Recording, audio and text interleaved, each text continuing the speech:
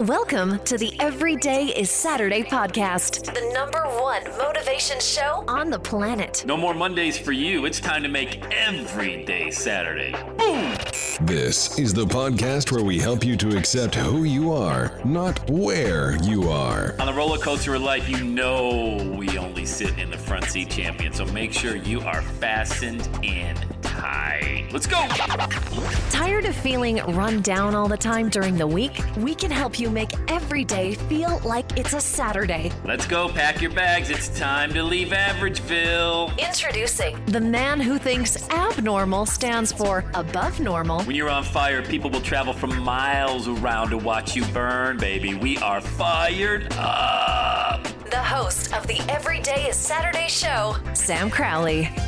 Welcome back, podcast number 2. Today, you do not want to be a cynic. There's a lot of reasons why you don't want to be a cynic, and I doubt a lot of individuals who listen to this particular podcast have that default mechanism. However, it's easy to go there. I used to be a huge cynic, big time. That's why I lost all my friends, because once I started to become more positive, great things started happening for me just strictly on attitude. But what that led to was a loss of every single friendship, because they're like, dude, why being so fake? What's the matter with you? I'm like, yeah. This isn't fake, man. I've tried being negative my whole life, and I know what that attracted my way. I realized that I was the life of the party. I was the guy at the happy hour, chasing skirts and chasing Bud Lights and all that good stuff. I'm not saying I still don't enjoy a Bud Light. Of course, if you follow me on social media, you may see either a glass of vino in my hand, or, boy, I'll tell you what I wouldn't give for a well-poured Guinness off tap. Can't find that everywhere, but when you find a well-poured Guinness, that is amazing. But where I'm going with this is, once you change your attitude, you're going to lose a lot of friends. Because once you decide, I don't want to be a cynic anymore, why would you not want to be a cynic? Here's why. For the obvious reason, it's just a terrible way to live your life. And by the cynic, I mean the cynic that never dares to do anything great doesn't have to deal with failure. They get to be in that comfort zone for their entire life. Now, we all know that that's where dreams go to die, inside the comfort zone, but when you are an individual who never plays big, then you never have to deal with any of the failures or the big decisions that come. Look, you want to make a lot of money, you're going to make big money decisions. Back when I just got started, as I mentioned in the podcast previous to this, 15 years ago, I launched EverydaySaturday.com in July of 2006. And I bought the LLC. That was a big deal. That was kind of my line in the sand. I'm real now. I'm a real business. I'm an LLC. I got to, keep minutes, and I got to keep my records separate from my personal bank account and things like that. Not that I had any records, and I certainly didn't have any money in a bank account, so it wasn't a high-class problem. So my decisions didn't have that big of repercussions, compared to today. Not only do I have 4 children instead of 3 children, my children are older, and also I have more revenue flowing through my business and more people following me. I make an ass of myself on the internet. It's a big deal now, because I don't have more than just, me and my wife following me on social media. It's a little bit different than it used to be 15 years ago. So careful what you wish for. You want more money. Well, you know what? You're going to make bigger money decisions. And I think that's awesome. I think that's a great place to be. It shows maturity. It shows that you're growing. It shows that you're thriving. And yeah, you want your decisions to have some impact. You don't want to always just making 10-cent decisions. Making $1 million decisions are pretty fun. It's pretty invigorating. And oh, by the way, you could lose that much money by making a bad decision. And that's kind of invigorating, knowing that you've got, at least your decisions matter. There's something weighing on those. But, when you talk about, being the cynic and never have to try anything, that's the good news. You don't fail on a grand scale. But here's the bad news.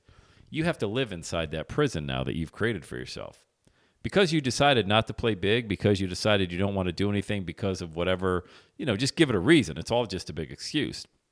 There's no valid reason for not launching your movement. There is no valid reason. The only valid reason that the cynic gives is, just pick an excuse. Time, money, people, my story as a child, I was this, I was that, I didn't have this, I didn't have that, whatever BS excuse they use. Now, though, they have to live inside of that prison that they've created in their mind, because they've given that reason. And it's very difficult now to say, oh, you know what? I did have a pretty good childhood. I know other people had it worse than I did, so I'm going to choose to go for it. Well, you know what? I actually do have time. Now, look, I can tell you, if I was back in my 20s right now, and I was, hanging out and doing the same things I was doing, the same group of people, I would be unable to do what I'm doing right now. I had to leave Buffalo, New York, number one. So I spent 7 years in sales, inside and outside sales. And it was a great job. I used to call it the best part-time job ever, especially outside sales. You book your morning appointments, you crush your sales quota, you don't even show up, you go take a nap or go to happy hour or go play golf, whatever, in the afternoon. Best part-time job. Because sales is, look, you either are good or you're not. So you could pad your numbers, get those sales banked. We used to call it sandbagging, and get your sales Monday through Wednesday. Throw a couple in there on Friday that you sandbagged, and that was it. And you make $100,000. Now, if you don't hit your numbers, then you're fired. That's the bad news about sales. You're only as good as your last sale. I happen to love that. I like the "what have you done for me lately" mentality when I was in my 20s, because it was kind of a Glengarry Glen Ross vibe. The movie, if you don't know, it's a great movie, Wall Street with Charlie Sheen. That was my vibe, man. I give it to me. You're only as good as your last sale. I'll try anything new. Let me try the new stuff, selling it for. I don't even care.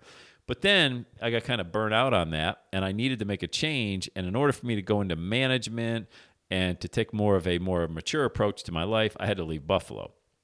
So I raised my hand to go into management. Everybody thought I was crazy because, I wasn't that manager mentality like in office, like office space, Yeah, we're going to need that report. I mean, that's what managers did back in the 90s and into the 2000s was they just stood around with a pocket protector and told people, hey, we need your expense report. And then they go back in their office and whatever they do on their computer. I have no idea.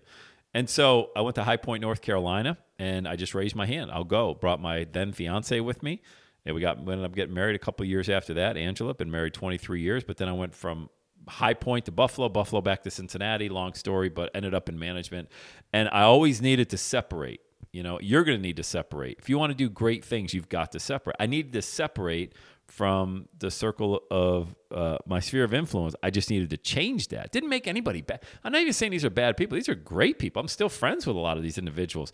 It's just that I had a different vibe what I wanted to do with my life. I wanted to be great, and I could not be great staying in the same mental prison that I had created for myself and giving the same narrative, the same story, the same version of why I couldn't succeed, And I still do that with myself now. I'm always challenging myself. I'm putting myself out there. I'm trying different things with video, with audio, with Facebook ads, with all these different things. I want to play at a higher level that has nothing to do with money. It just is like, I always use this analogy, squeezing the last bit of toothpaste out of the tube of life. I don't want to play small. I've tried playing small. Playing small sucks. I don't like it.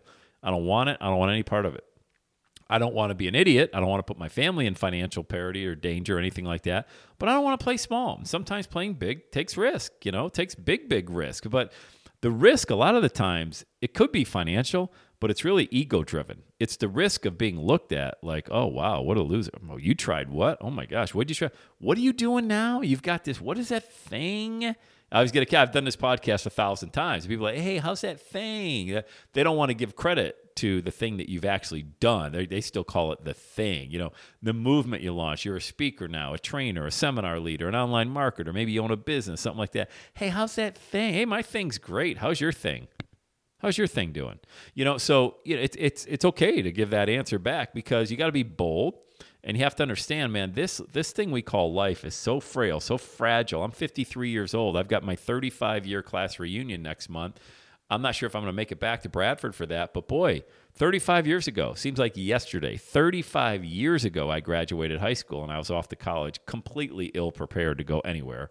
But it's so fast. 35 years from now, God willing, I'll be 88 years old. I ain't going to be the same at 88 as I am at 53. I've got to get this message and this movement out, and I've got to get it to you. I've got to get it inside your heart so you understand that you've got greatness inside and you can do it as well. And every minute, every hour, every day that you sit around and you don't take action, you've created that mental prison that you're also the warden of. At any time, you can allow yourself to go, but it gets more and more difficult every day that you don't, because now you got to live there and you've got to justify why you're still there. All right? You've got to justify why you're still there. Quit justifying why you're there. Get going. Get the movement going. Get the message out there. And I'm telling you, man, it becomes a drug. I mean, a positive drug in a good way. You become addicted. Addiction is a great word when you're addicted to success, empowerment, motivation, inspiration, and adding value to the lives of others. You want a positive addiction? Jump on that train. I promise you, you will never have 1 ounce of regret going for your dream. That's the advice I would have given a younger Sam Crowley back 15 years ago when we launched EverydaySaturday.com. Let's get after it. Let's get after it, guys. Have the best day ever. And that's a wrap. Another Everyday Saturday podcast in the books. Thanks so much for listening. Would you do your boy a favor? Would you get on iTunes or wherever you listen to the Everyday Saturday podcast and leave a rating for the show? It helps amazing people like you find the show faster. And that's what I'm looking for, amazing people like you. Hey, I'm always hanging out on the interwebs. You can check me out on Instagram at EverydayIsSaturday. Let me know you're listening to the show. Love hearing from fans of the Everyday Saturday podcast. And one last thing, when you're ready to launch, get on my calendar, go to launchwithsam.com. You and I are going to work together to set rocket fuel to your dream. Are you ready? Let's do it. I'll see you on the next Everyday is Saturday podcast.